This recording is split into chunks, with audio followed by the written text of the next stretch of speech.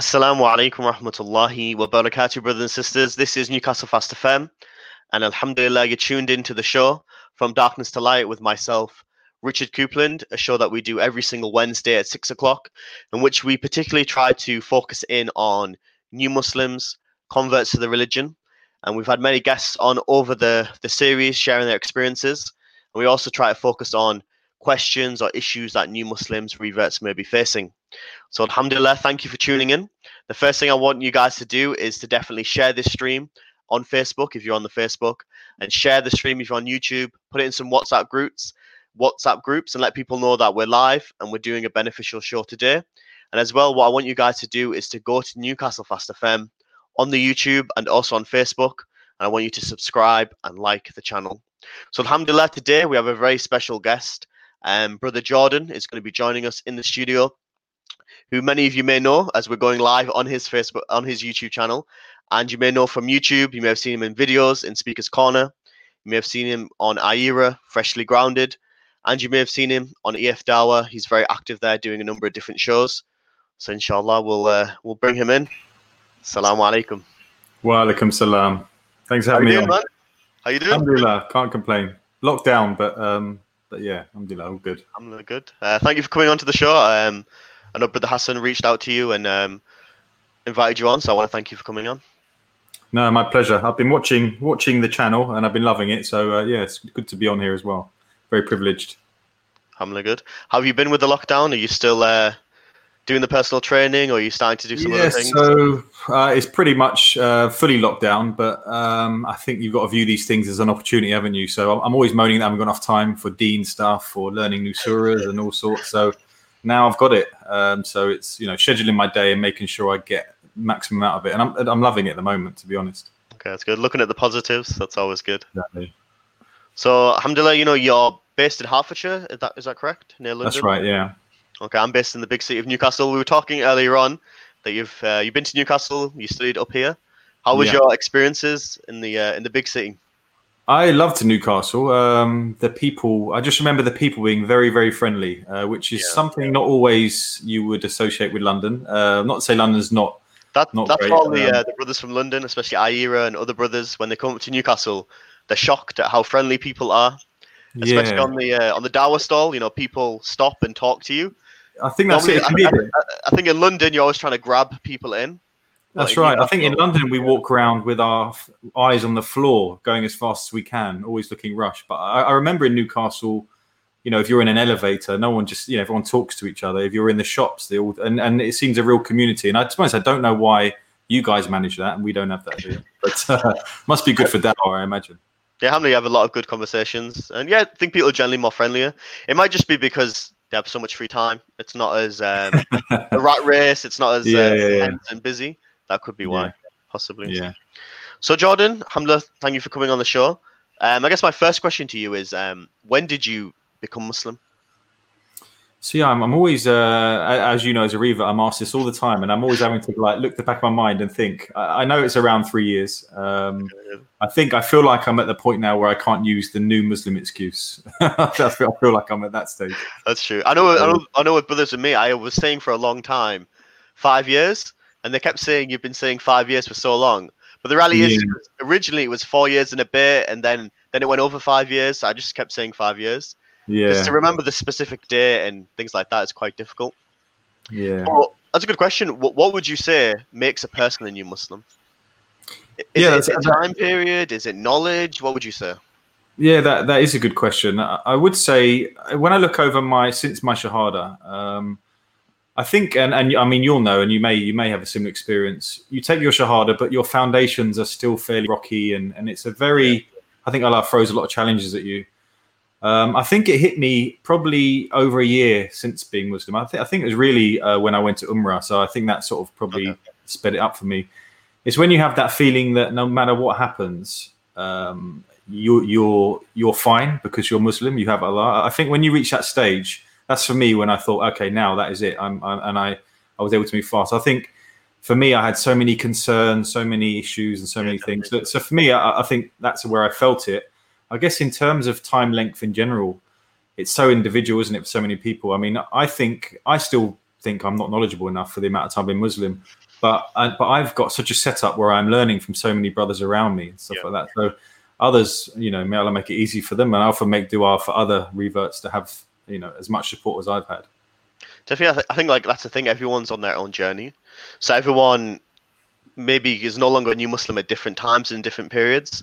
Like I said, I know with myself is that I became Muslim, but I didn't tell like my family and other friends because I still had lots of questions and a lot of concerns of what if they asked me this, what would I say?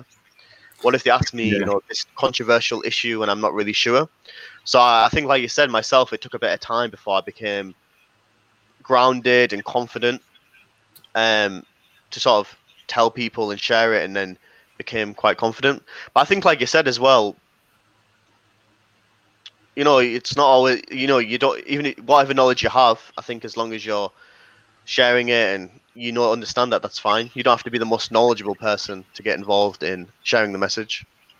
Yeah, I think that's a good point. And I've often wondered, should I be on YouTube with my own channel? And as I notice the numbers going up, sometimes I do feel a bit insecure. Like, but I'm I look at, say, the brothers on this channel or I mean, this is obviously high level, but even on other channels where they've been Muslim a long time and giving out information. So, but I do believe I would say that's a good sign, though, that if a person's questioning themselves about, do I have enough knowledgeable, am I in the right situation, it's a good sign. I think a negative sign would be where a person maybe feels like they know everything, or I've researched these issues, I know more than you. So I think it's a good sign. And that can happen to a lot of reverts, can't it? It's that old thing. I always compare it to the person that goes to the gym after knowing, they see a couple of YouTube videos, they go around advising everyone.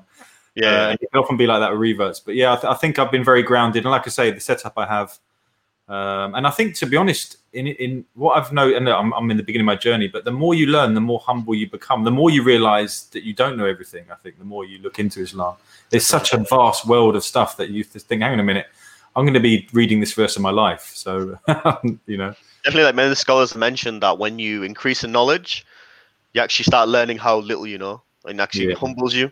I think that's something beautiful about Islam. And I know myself that one thing that I always found beautiful about Islam compared to Christianity or other religions was the emphasis on knowledge. And also when I had questions, I always found out there was answers there. And maybe it took me time to find those answers, find the right brothers, the right knowledgeable people. But alhamdulillah, there was always those answers and that knowledge. Yeah.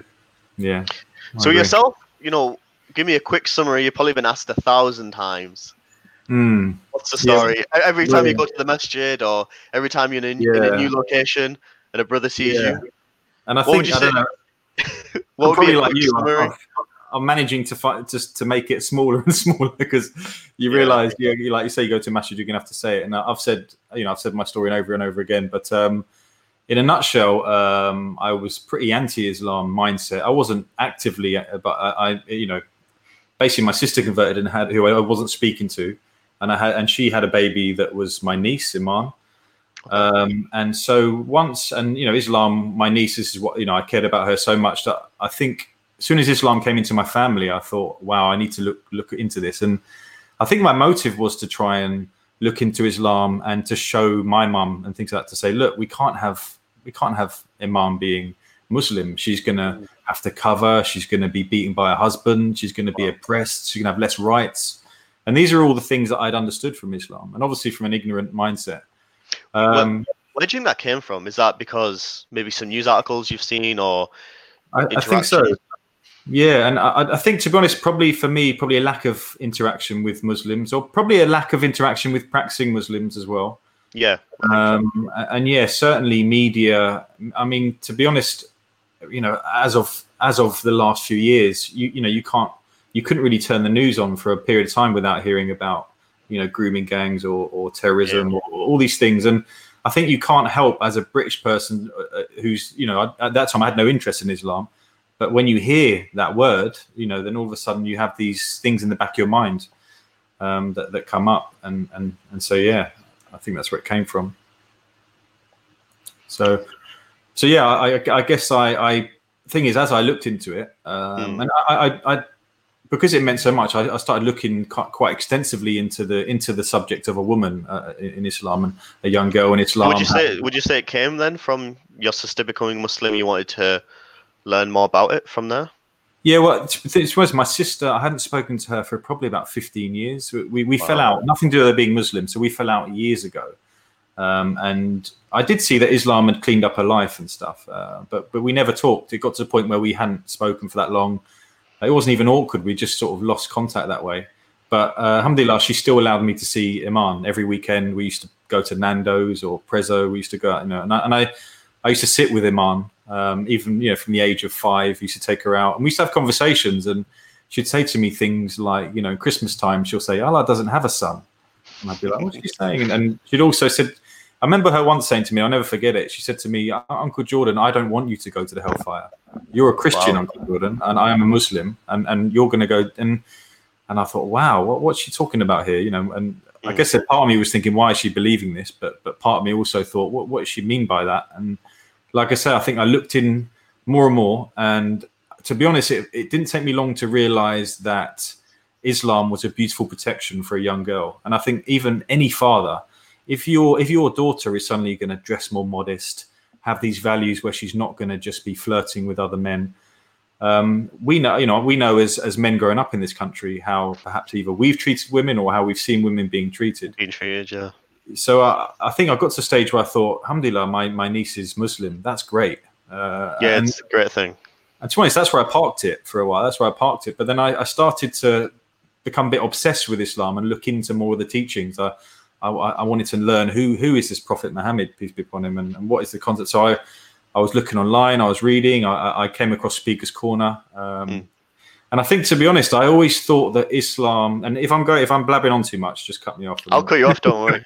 There's no shyness here. I always thought Islam, even though it's a beautiful thing, and I started to see it was more than just for a girl, I thought Islam really makes sense. Its concept of one God, this prophet, peace be upon him, that had such good character and all of the things that I respect, really. It was only really when I saw a white man in Hamza debate. So I don't know if you know Hamza from EF Dawah. So he was debating at the park, and it was almost like a light switch went off in my head. Like, so you mean I could be Muslim? And I know that sounds crazy. I've heard this as well from John Fontaine. Maybe you've heard of him. Yeah, like he saw Abdurrahim Green and other English white speakers, and he realized actually, whoa, that they become Muslim. And I think that's something that actually has a big impact, even though you may not realize a lot of people have that conception. I think maybe even some people in my family, that Islam is if you're foreign or if you're brown or you're this. It's not for a British person. It's not for someone in the West. Yeah, that's right. And in our minds, we don't even click that Christianity is from the Middle East as well. And to us, even though I knew that Islam was sent for all mankind, it's still, I had to see Hamza in his football casuals, with his English, swagger. You'd have to wear a Thor or Shlakamis or. Do you know what? And that's an interesting point. I believe if Hamza was there in a dopey or a kufi, a full on, I think I wouldn't relate to him as much. Yeah. So I do feel, and that's probably why I still dress the same as well. I feel there's nothing in our scriptures to say that we have to dress Arab, for example. Yeah. And so that was quite strong for me. And like I say, from there, I got in touch with Hamza, and I met him. Funny, you mentioned John Fontaine, because he was the first brother I actually met when I came to the corner. Well, I was going to ask you if I'm correct. Didn't you become Muslim in Speaker's Corner, or was it afterwards? Or my first day was there. My first day was I intended to go along, and to be honest, Hamza knew I was going, but I didn't. When I got there, I thought I'm not getting involved in this, and I was sort of scampering around the back. And just observing and seeing what's happening. Hoping to observe, go home after and quickly. But as soon as someone came up to me and said, "Oh, brother, what do you believe?" I said, "Oh, actually, I'm here. I'm interested in Islam." As soon as I said that, more brothers came along, and someone parked John. There's a camera here, a camera here, a camera here. Oh man, what's going on? But mashallah, John Fontaine, what a fantastic brother to meet. As a first, and we had a great conversation. And to be honest, I came to the park. I believe I was already convinced of Islam, almost, I'd say. But John Fontaine was able to answer a lot of problems. I was asking him, "How did your family react? How did it?" And I was those sort of questions. He was answering a lot of those and I knew he was a jazz singer and what he had to give up. And he still contacts me now. May Allah reward him. And then I met EF Dawah, which is Hamza, Anis, Imran, and Abbas. and mashallah, beautiful brothers. And I met them. We did a bit on camera. Hamza talked to me through the Prophet, peace upon him, and his motives, which was very strong. Yeah. And then we went out for this dinner afterwards, which was always in my mind. This dinner, we just sat round, and it was just this brotherhood, this no judgment of each other. Like in my circles, we all think, how much is he earning, what's he wearing, and all that. There was none of that. I agree with that. Obviously, for now, I've been Muslim 8 years to think back, but that dynamic is there, isn't it? Though, but in Islam, you're sitting with brothers, and the conversation isn't about what brand of clothing is he wearing, or he's not wearing Nike, or he's not wearing something good. He's wearing this and that, or what career does he have? Brothers could be from all backgrounds, all countries, different statuses, but nobody cared. And I've never experienced anything, and I don't know anything in the world that does that. In Islam, like you say, you could have a billionaire next to a cleaner in a masjid praying. And so that was obviously very strong. And just the character of these guys, they didn't pressure me into a shahada or anything like that. It was just almost nice to meet you. And so I went away, and then it didn't take long afterwards. I kept in contact with Hamza and Abbas and Imran. And yeah, inshallah, alhamdulillah, I took my shahada not long after, to be honest. So you became Muslim.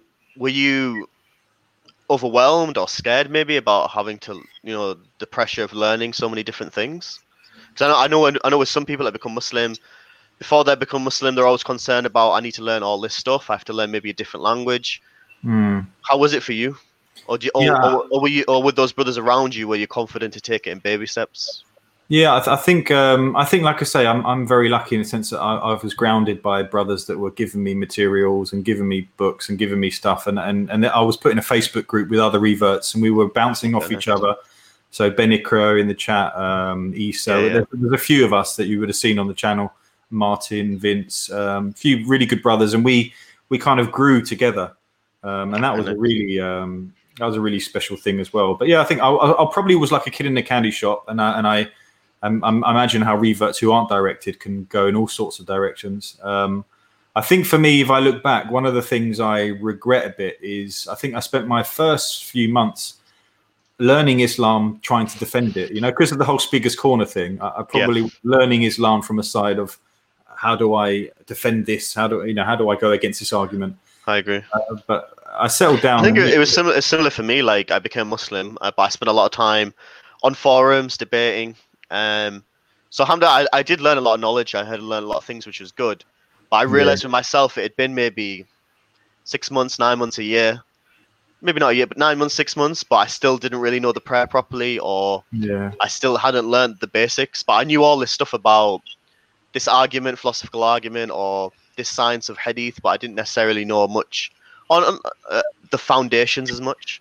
I know myself when I went to the Ayura retreat, which they do once a year, for new Muslims, converts, that was like a weekend away, just to concentrate on the foundations about why am I Muslim, why do you believe in Allah, why do you believe the Quran's a miracle, focused on the prayer, and that was huge. Because I think sometimes you can, like you're saying, you can maybe not focus on the basics as much.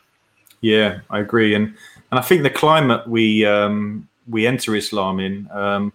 You almost, if I, for example, enter other live streams online, or when I go Speaker's Corner, as soon as you say you're Muslim, you're on trial. It's like, and all of a sudden they come up with all these questions about everything, and you can't walk somewhere without being asked about the age of Aisha or what terrorism in Islam, and you think, but and so I guess you sort of end up looking into that just to make sure that you can answer people. But to be honest, I forgot all that. I thought, what, it's all whatever. I've just got to 99 names of Allah, Tawheed, and actually start to get my foundations down, which I did. But also, my sister, for example, she told me a story once where she was kicked off a bus, and spat at and things like that. And you think the sort of and the sisters obviously have it the hardest, but the environment or the climate we have to embrace Islam, people around really, some people struggle to deal with it. And to be honest, when I look at it, I think it kind of means that only the strong ones are really going to come through. And I may be bigging us up there, but I do believe as a revert nowadays to come into Islam, you're only really the strong ones are going to come through. I hope it never becomes a fashion, you know, like Buddhism is, you know, where people go and do yoga and everyone go, that's so cool, you know. Yeah, like, so cool. Islam is changing your whole life and submitting. So yeah, definitely. So alhamdulillah as well, I think recently you got the opportunity to go perform Umrah with the brothers from EF Dawah. How was that experience? Absolutely incredible. So it was a real turning point for me. I mean, the brothers that, you know, Abbas, Hamza, Imran, these brothers are so special to me, and you know the relationship, the brotherhood we have, I guess transcends a lot of things, So to go with them on to a journey like that, because for them, many of them, it was their I think it was even Hamza's first time as well. But I think, you know, going to Medina and experiencing Islam, because Medina is my favorite place on the planet now. Mecca was hectic, and I was going to say it was Mecca. I got to go in 2016, and we went to Mecca first. And it was just chaos. Like there was, you know, you have to run across roads. There's no like light system waiting. Alhamdulillah, that was good. But then obviously we went to Medina, and it was like calm, and I think like you said, you see like you know, everyone going to the masjid, shops closing, and things like amazing. That. It was amazing. You don't have to think, you know, what's the time? Have I missed prayer? I need to go and pray now. It's just that everyone's walking towards the beautiful masjid, and and like I say, Mecca was. I mean, I don't know if you, and I don't know if this is fair to, but I do bring it up because I think it's interesting, because John Fontaine's also the same. Is Medina was the highlight of my trip, and going to Rhoda's really where Rauda, where, you know, the special, like where the green carpet is. Within the Prophet's Masjid. So so for some reason, my experience there, I went in, and it's all hectic when you go in. You know, people are shoving you, elbowing you, and I can't deal with that. I went in completely angry, but as soon as my forehead hit the floor, you know, you can do 2 rakas in there before you have to move on. I just remember this whole feeling of everything sort of coming off my shoulders, my concern, what people thought of me, what's going to happen here. And all of a sudden, it was almost like, and I'm not into all these spiritual experiences, you know, I've never been one of those sorts of guys, but it honestly felt like someone put their arm around me and said, everything's going to be fine, no matter what happens. So I came back from Umrah very strong. But I think the point I wanted to make was that the Kaaba wasn't necessarily the highlight of my trip, as magnificent it was. And I think the reason is because we don't grow up with stories from the Kaaba, you know? That's a good point, because I know when I went, everyone was like, when you saw the Kaaba, like, did you cry? Or people were crying around me, and I was like, alhamdulillah, it was amazing to see and an amazing experience. But I think that's a good point, maybe because the reality is from young, the stories that I grew up with Christmas and Easter and things like that. But for Muslim, for years and years, they've seen it on the TV, or they've seen pictures of it. Their family they've told them about it. So maybe that is a reason why maybe for them it's a huge emotional experience. Yeah, and I definitely. Sorry, go on. No, you go. I definitely, because I said in the chat, I definitely need some sabr on my. Because even when I went round the Kaaba, you know, there's one guy. You know, I'm going through this experience, and a young guy like elbowed me in the back, and I turned around almost squaring up to him, and I'm like, Jordan, come back, because you know. I think it's maybe a British thing, our personal space, you know. Yeah. And I remember these trains of sisters, because the sisters are all panicking, obviously, because they're in an area where you know, they're obviously, so they all come together, and there's like these trains of sisters whizzing through you. Especially I've seen the Indonesian brothers and sisters. They like move in like a triangle formation, and they push everyone aside. That's right. No, there's some crazy experiences on doing tawaf, like some. You know, seeing some sisters trying to get to the black stone, and hijabs being ripped off, and like you said, like obviously it's very tight, and there's like a wave system. I don't know if it was when you were there. If you go close to the black stone, you get pulled in. You got to try and get out. Yeah, but it's still a great, amazing experience. Yeah. I saw one thing there that I thought was absolutely incredible, and I never forget. I mean, firstly is the diversity, obviously that Malcolm X talks about. When you go to him, there is that thing you think, wow, Islam is everybody. You know, there were white, yellow, black, brown, everything was there. But there was a guy. I remember there was a guy who had one leg and one arm, and he was on this board that had like these wheels just like nailed onto it, and he had like a stick that he was pulling himself around with. So he was going around the Kaaba, and he looked fairly elderly. So he looked, you know, at least 60. And I thought, this is amazing. You know, it just inspired me. You know, this guy has come and he's doing it. And Felt like one thing that I remember that amazed me. I mean, I don't know if it was there when you went. Is there was many brothers from Pakistan, India, Bangladesh, and other countries that were very, very poor. You could tell they were poor. They were just like they were just outside living, maybe sleeping outside and this and that. But subhanAllah, they made that journey to come to the Kaaba, and you could see them all eating together, very simple food. Whilst obviously I was off to KFC and McDonald's and Hardee's. Subhanallah, that was another thing that really made me think, like how much people are sacrificing to come here. Whereas definitely. for me, it was a nice Turkish Airlines, you know, watching the TV or whatever on the way down. But for them, it might have been a real sacrifice. Yeah, may Allah reward them. I mean, I've got a funny story of when I was in the road there. So it was crazy, but we managed to get in. We sat down and we're waiting for Maghrib Salah. So waiting, alhamdulillah, we all stand up. We see, obviously, behind us, the person do the adhan, which is amazing. And then when I stood up, I ended up getting pushed out. Out of the actual line? Like, out the line, and I ended up just standing next to a column watching everyone pay Maghrib. Because there was, obviously, so many people crammed in, sat down. So when they stood up, there was no space. So I remember just saying, I lost my friends where I was just sat watching everyone else pray.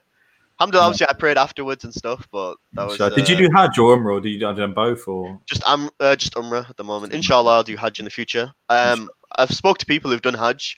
That's a different experience because I've heard millions of people are there in that one city. I thought it was busy when I went for Umrah, but Hajj probably a whole new level. Yeah, I can imagine. Cool. So Jordan, you know, you've been sharing a lot of the Newcastle Fast FM shows on your channel. Yeah, got what sort of inspired you to? Yeah, and you got. I need to get the merchandise. Yeah. What sort of inspired you, I guess, to reach out and sort of share some of the content that's been happening? Yeah, so I had a brother who shared me, said check out this stream, and I watched it, and I think it had Baker and Green on it, and I watched it, and I thought that was amazing. And when I looked, I saw that there was like 40 views or something. Some of the topics they talked about was really, really good.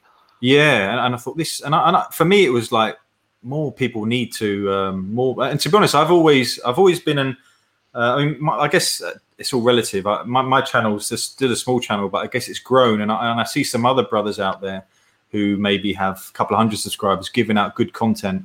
And I've tried. What made you start your channel?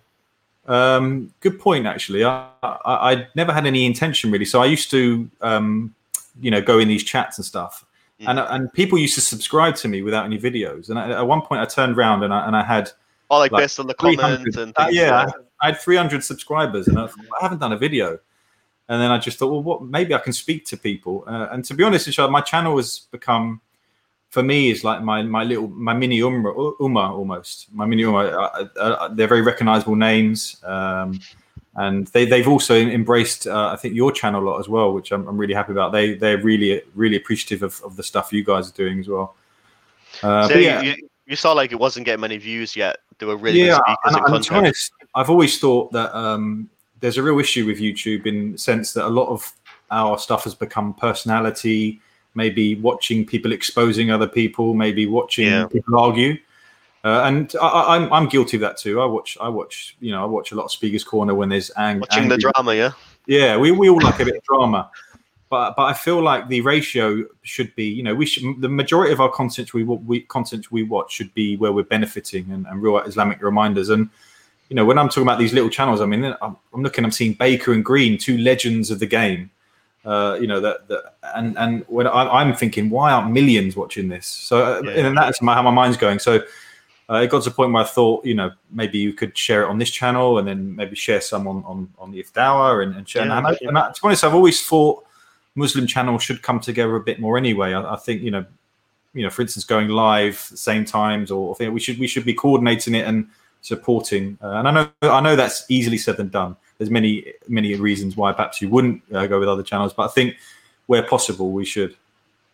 Definitely, I think there's the opportunity and the benefit there. Should try and share other people's content. Other people have been making videos for a long time. They have a big following. And if they can give shout out to those smaller channels that are doing beneficial stuff, help them grow. And I think everyone benefits, like you said. And hopefully with YouTube algorithm search, with people searching, they'll find the videos, non-Muslims, people interested and benefit. Yeah, alhamdulillah. So I've noticed with EF Dara as well. You've got involved. You're joining the streams and things like that. How did that come about? Is that simply because you met the brothers in Speakers Corner originally and you just started getting involved, or? Yeah, do you know what it was? It was so Speakers Corner, obviously. Speakers Corner came to a halt when the lockdown happened, I guess many months ago now, the first one. And so I'd done a few revert streams, where a bunch of us or reverts go on and chat. Yeah, I saw that they were good. They seem to be quite popular, just a bunch of us. I was really impressed. I think I checked like a day later and the views were, mashallah, very good. I'm always shocked at that. I'm always thinking, but we're just having a chat. But obviously people are watching, people maybe from another culture embracing Islam, and I get it. To be honest, I feel that people give reverts a bit too much credit. I feel like everyone goes through that time in their life where they make those decisions, but for whatever reason, and look, I guess we use it to our advantage if it helps with the dawah. Yeah, we do it. But I think that I started doing live streams on my channel on this. I think it was on Hangouts or something like that before. And so when EF Dawah stopped going to the park, I said, well, how about we do some streams on EF Dawah? And so he sort of switched across. Successful. And to be honest, I was Abbas's Robin. He was Batman. He was doing all of the knowledge and giving out the content. I was obviously hosting and giving little bits that I can. It kind of inspired me to look more into the topics. And so, from there, we've sort of got into it, and we really enjoy the live streams, and I think it's growing from there. Definitely, like one of the brothers from Newcastle Fast FM and the Islamic Diversity Center, he says that every person has a role in the dawah. It's like you said there, maybe yourself, you're not super knowledgeable on these, New Testament history or Christianity or atheism, but you had your role of hosting the event, introducing it, bringing guests in. And similarly with, in the dawah, people have different roles. Maybe it's somebody sharing beneficial reminders. Maybe it's uploading videos. Maybe it's writing a blog. Maybe it's hosting an event. Everyone can play their part, even if they don't have to be that person on the front, like you said, always speaking on the stage. They can be behind the scenes.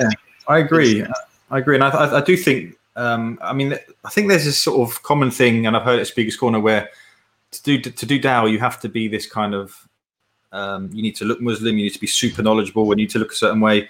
I guess dawah, we can also show dawah that we're a whole range of different people, aren't we? I think it's important to have different nationalities, probably different levels as well, all doing dawah. And I'm not saying that, everyone should be at Speakers Corner doing debates, but I think like you quite rightly say, we can all do our part within it. Definitely, for example, Newcastle Fast FM, one brother who is not on the stream, but he's been hosting this stream, he's been doing clips, sharing videos. Everyone can get involved and have a part. My question to you would be, in the online space, would you say that there's much there for converts and new Muslims? That's a good question. I know myself, I've done research, and I go on YouTube and I type in new Muslim help or revert help or prayer advice. I personally felt there wasn't much there. What do you think?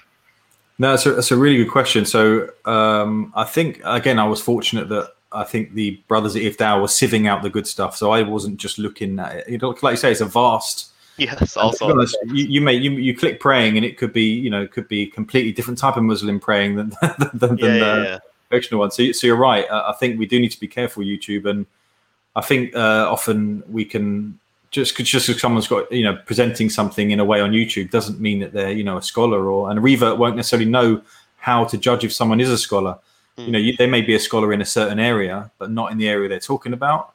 And so, I think it is really important to, I guess, go to your masjid and understand, really seek who to get knowledge from. Just going on YouTube for questions or answers that you're looking for is dodgy. So for you, would you say you found it more beneficial actually interacting, going to your local masjid would be probably better than just Googling around?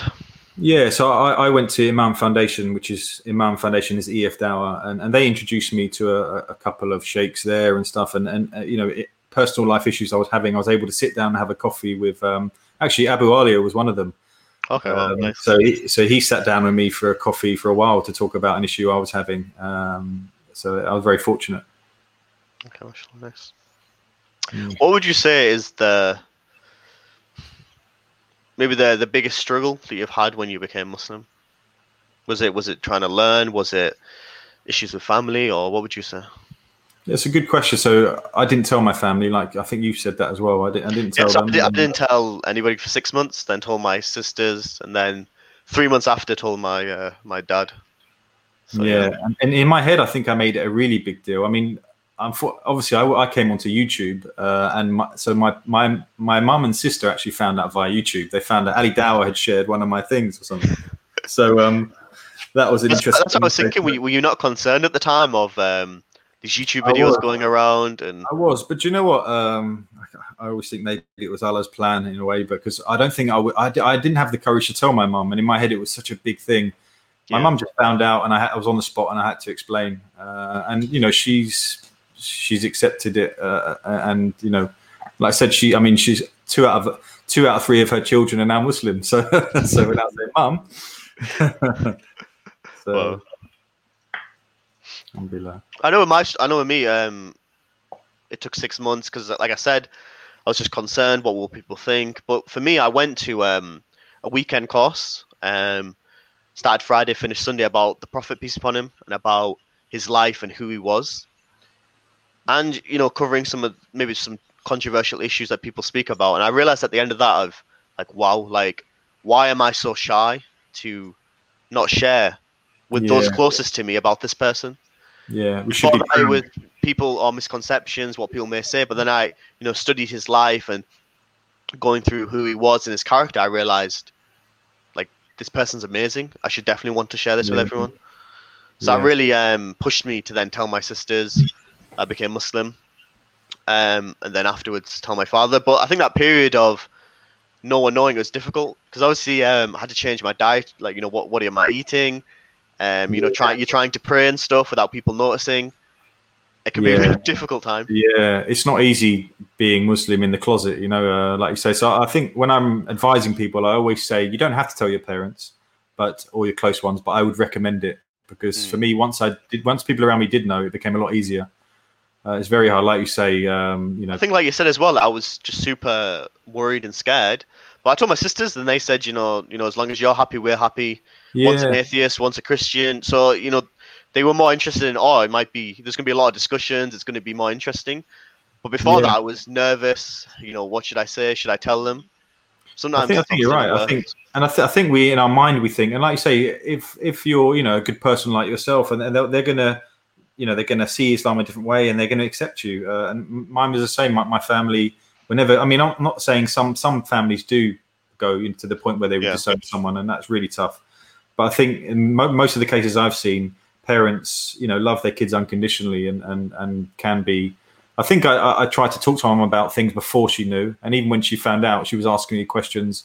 You know, obviously the misconceptions that they have, and I think you've got to be patient. I mean, I also had a fiance that I wasn't patient with, and I think I messed that up for that reason. I struggled with that side of it.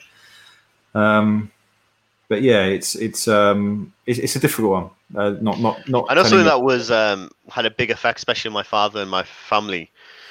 Was often I was trying to tell them things directly, you know, sometimes led to arguments and discussions.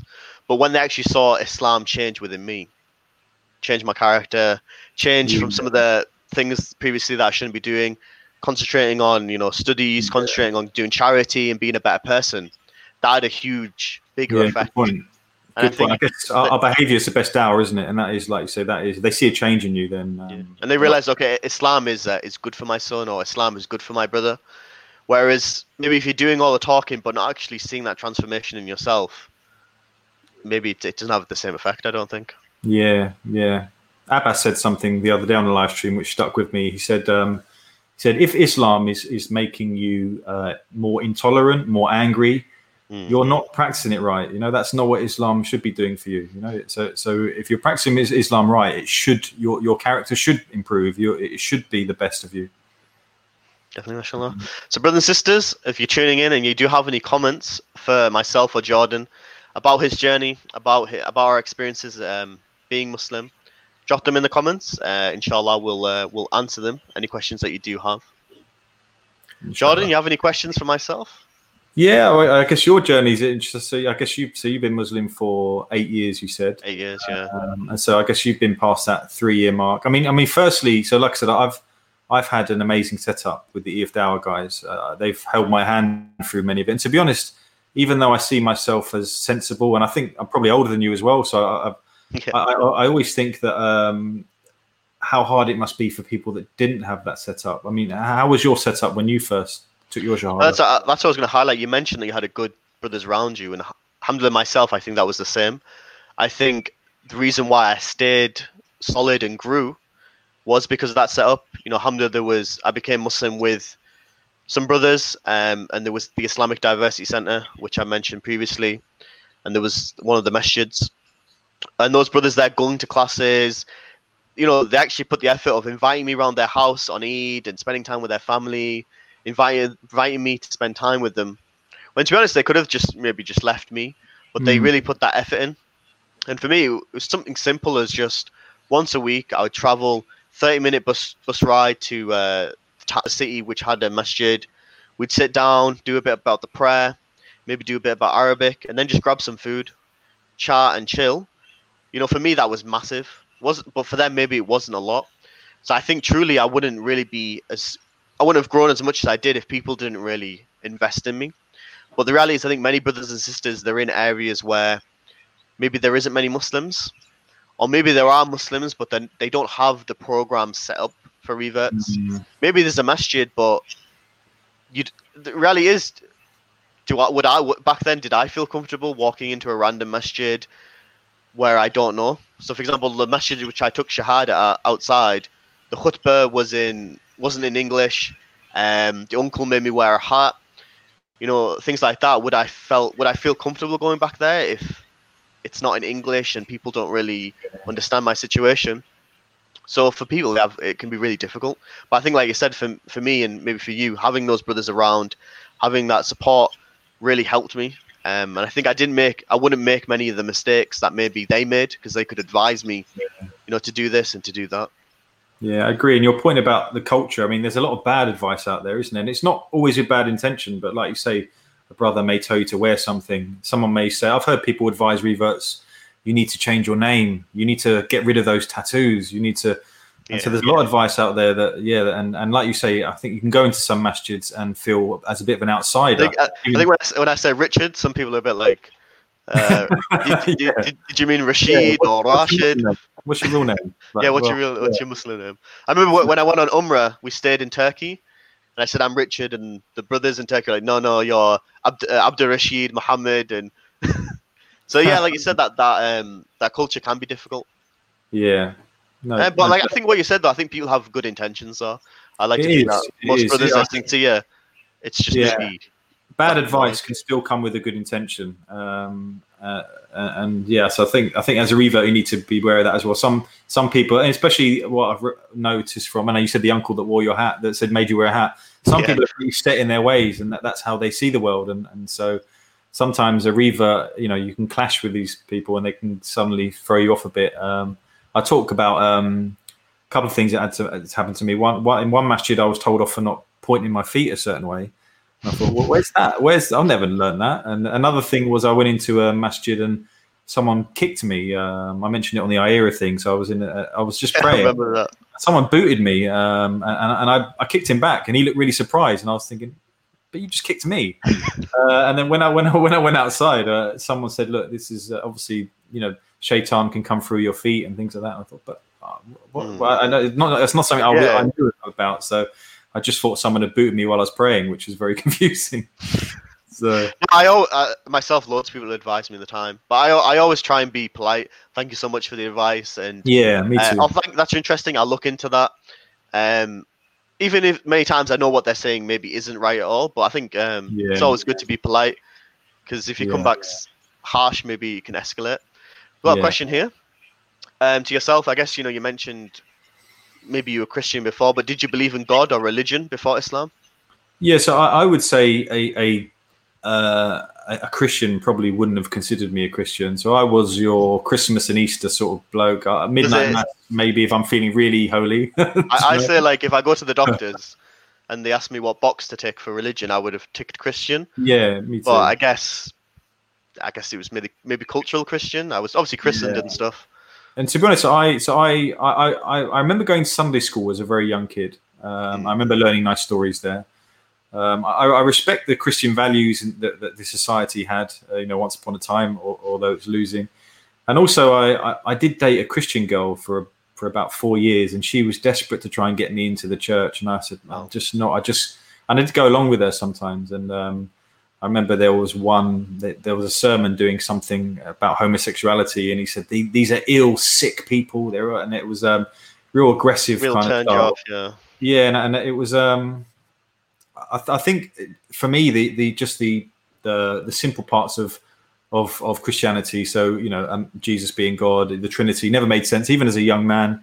Original sin, not being accountable for your own actions. To me, so because the basic parts never fit with me, I never bothered looking into it. And to be honest, I probably saw religion as, like most people do nowadays, it was for people that need it. I know a thing or two. I'm a good guy. I don't need it, but it's fine for them. So that was my attitude. I think it's like you said. I think that was, for me, was beautiful about Islam and amazing is how simple it was. The simple concept in one God, which naturally makes sense, logically makes sense. The concept of repentance, forgiveness, and salvation was simple. Like you said, unlike Christianity with the Trinity and Jesus being God and original sin and all these questions, Islam's message is very simple. I think I think when you share that with people, even if maybe they don't accept it, but I think they understand that it makes sense. Yeah, 100%. What is your mum's opinion now about Islam? After, it says 5 years, but I think it's been 3 years. Yeah, good question. So I think my mum originally thought I was going through a phase. I think I think my dad was the same. Yeah, but I think for you it's probably not an 8-year phase, and for me it's probably not a 3-year phase. So, but you know what, my mum is she's my hero, and she backs me whatever I do. My mum, she grew up raising us all on her own. She's a very strong lady, and she'll do anything for us. And so even if deep down she probably doesn't agree with what me and my sister have done, it hasn't changed her love for us or how she treats us or anything like that. And I guess for us now, it's sneaking in a bit of dawah here and there where we can. So under the table, yeah. So cool. What part of practicing do you still find challenging? That's a good question. Yeah, that is a good question. So I think when you have a busy lifestyle, like I said, I think. See, Islam is a discipline, isn't it, in many ways? And I think I work 7 days a week. I sometimes work very long hours. Wow. And I get my prayers in, but when I was in Medina, everything's on time, isn't it? Because everyone's just strolling to the masjid. I think I struggle with. I don't like the fact that sometimes my prayer has to fit around my life. I want it to be the other way around. And so I'm trying to make differences in my life where that can be the case. And it's not easy, if you have rent, if you have bills, you have to go to work.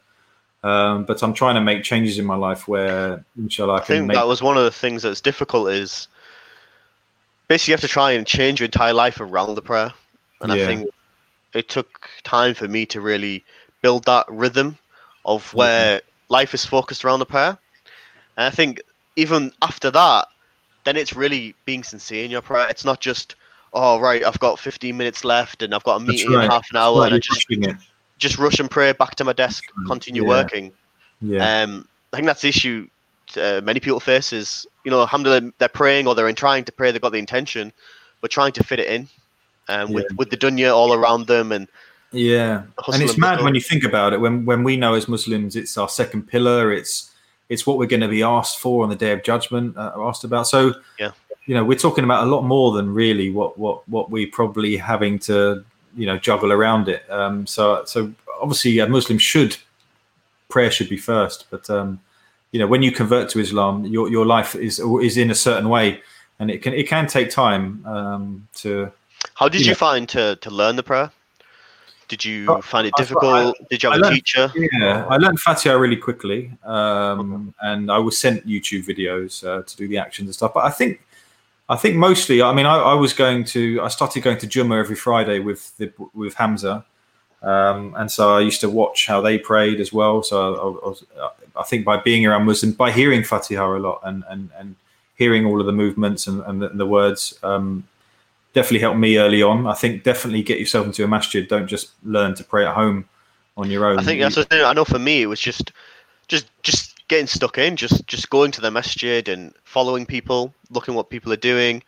Not necessarily that everything they do is right, but just joining the congregation, listening to recitation, and having a brother who can meet you and teach you in the masjid helped me grow hugely. From obviously, alhamdulillah, you have books, you have YouTube, but I know myself I misunderstood the book so much. So when I actually sat with someone, they realized, oh no, you're doing that wrong, or you're saying this wrong. Yeah. So often just going to the masjid and getting involved is good. Yeah. When you went on Umrah, did you meet any European brothers? That's a good question. Yeah, we pretty sure we did. I mean, we met so many people in the hotels and things like that. I'm pretty sure we met Germans, Polish, Russians. So yeah, it was. It's such a vast. I mean, to be honest, most of the people there are Oriental looking, so it gives you an idea of how maybe Indonesia and Malaysia, how many Muslims are in those parts of the world as well. Because I think people assume that most Muslims might be Pakistani or Arab, but you go to Mecca and there are a lot of Indonesian people there. So true. What question? Oh. The uncle made him wear a hat. That is true. I thought that was funny as well. So I went for Friday prayer. We started doing Jummah. There's some talk going on. I have no idea what language it's in. And uncle passing out the hats. Like, had to wear the topi. I'm just sat there looking around. So yeah. Yeah. Have you had any experiences like that? I do remember going to a masjid where you had to wear hats. I don't know if it was necessary, but there was a guy definitely giving out hats. That's definitely happened. Yeah, just to clarify, I'm not saying there's anything wrong with, like, it's bad to wear a hat. No, alhamdulillah, it's some scholars said it's recommended to wear hats and things like that. It's just obviously some cultural ideas that you have to wear a hat, like it's obligatory. Yeah. And I did see a masjid once, someone having a go at someone for wearing shorts, for example, and stuff like that. And these are things when I think, hang on a minute, this could be you don't know how long that person's been Muslim. There needs to be a bit of a hikmah behind what people do in masjids, because not everyone is grown up, understands everything, Definitely.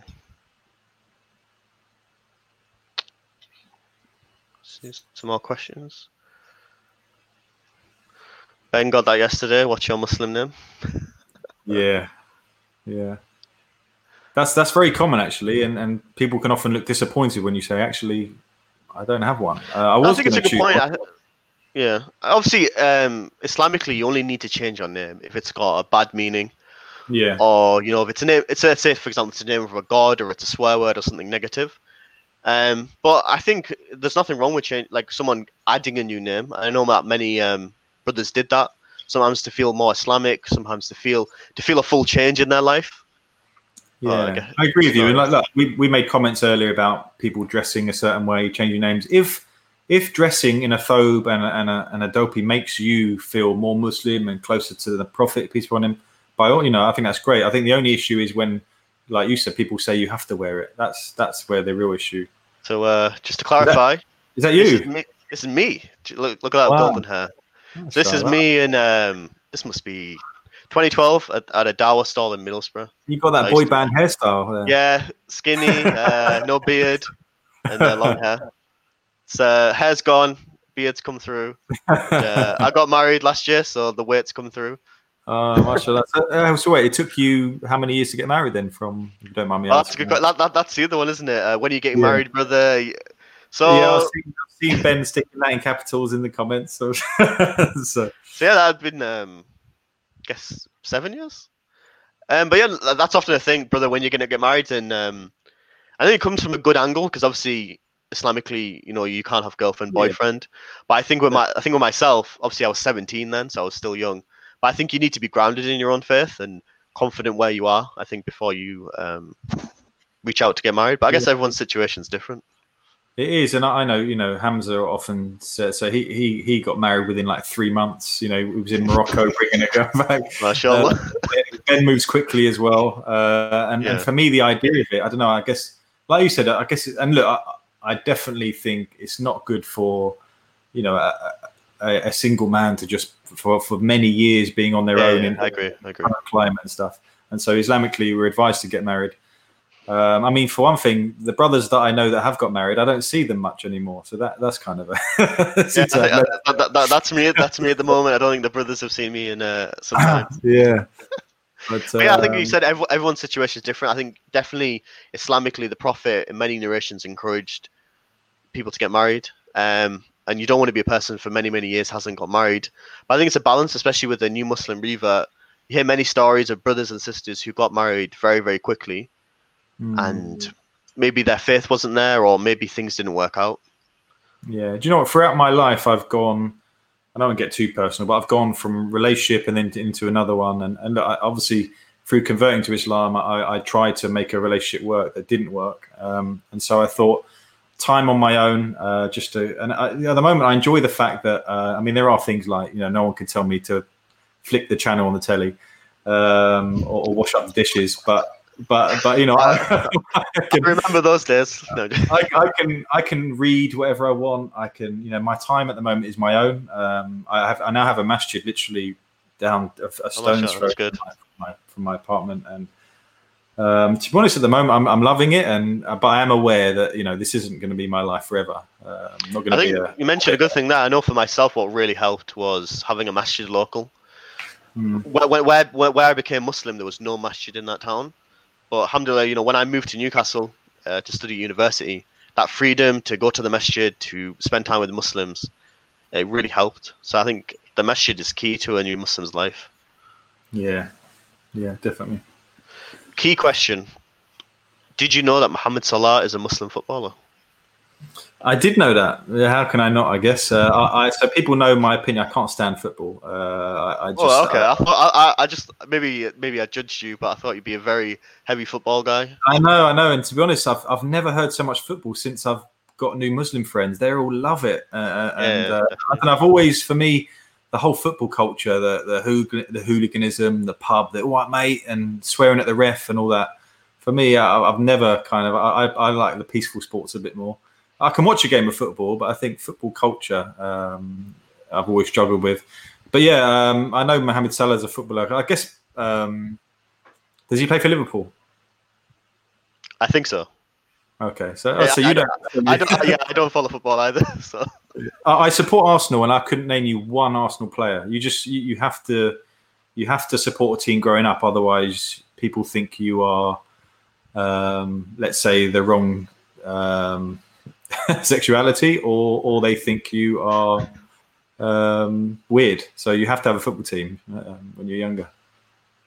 Cool. Awesome. Well, alhamdulillah, it's been an hour, but I think it's been beneficial. I want to thank you for coming on, Jordan. I hope you've enjoyed the discussion. No, I really have. Inshallah.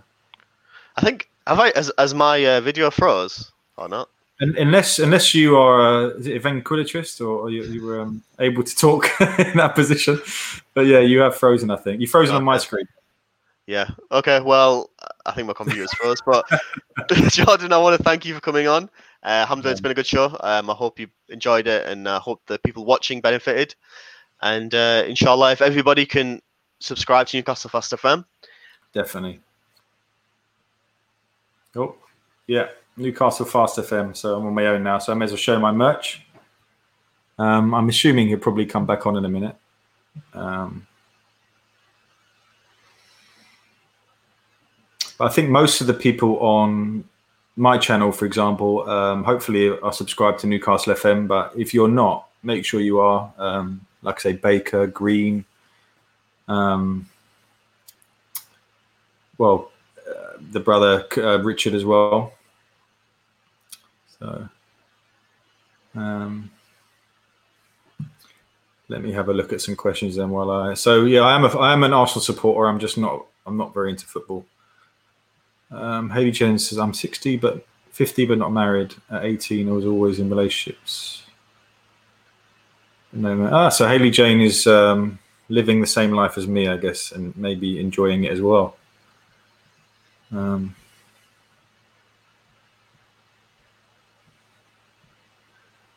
John, did you?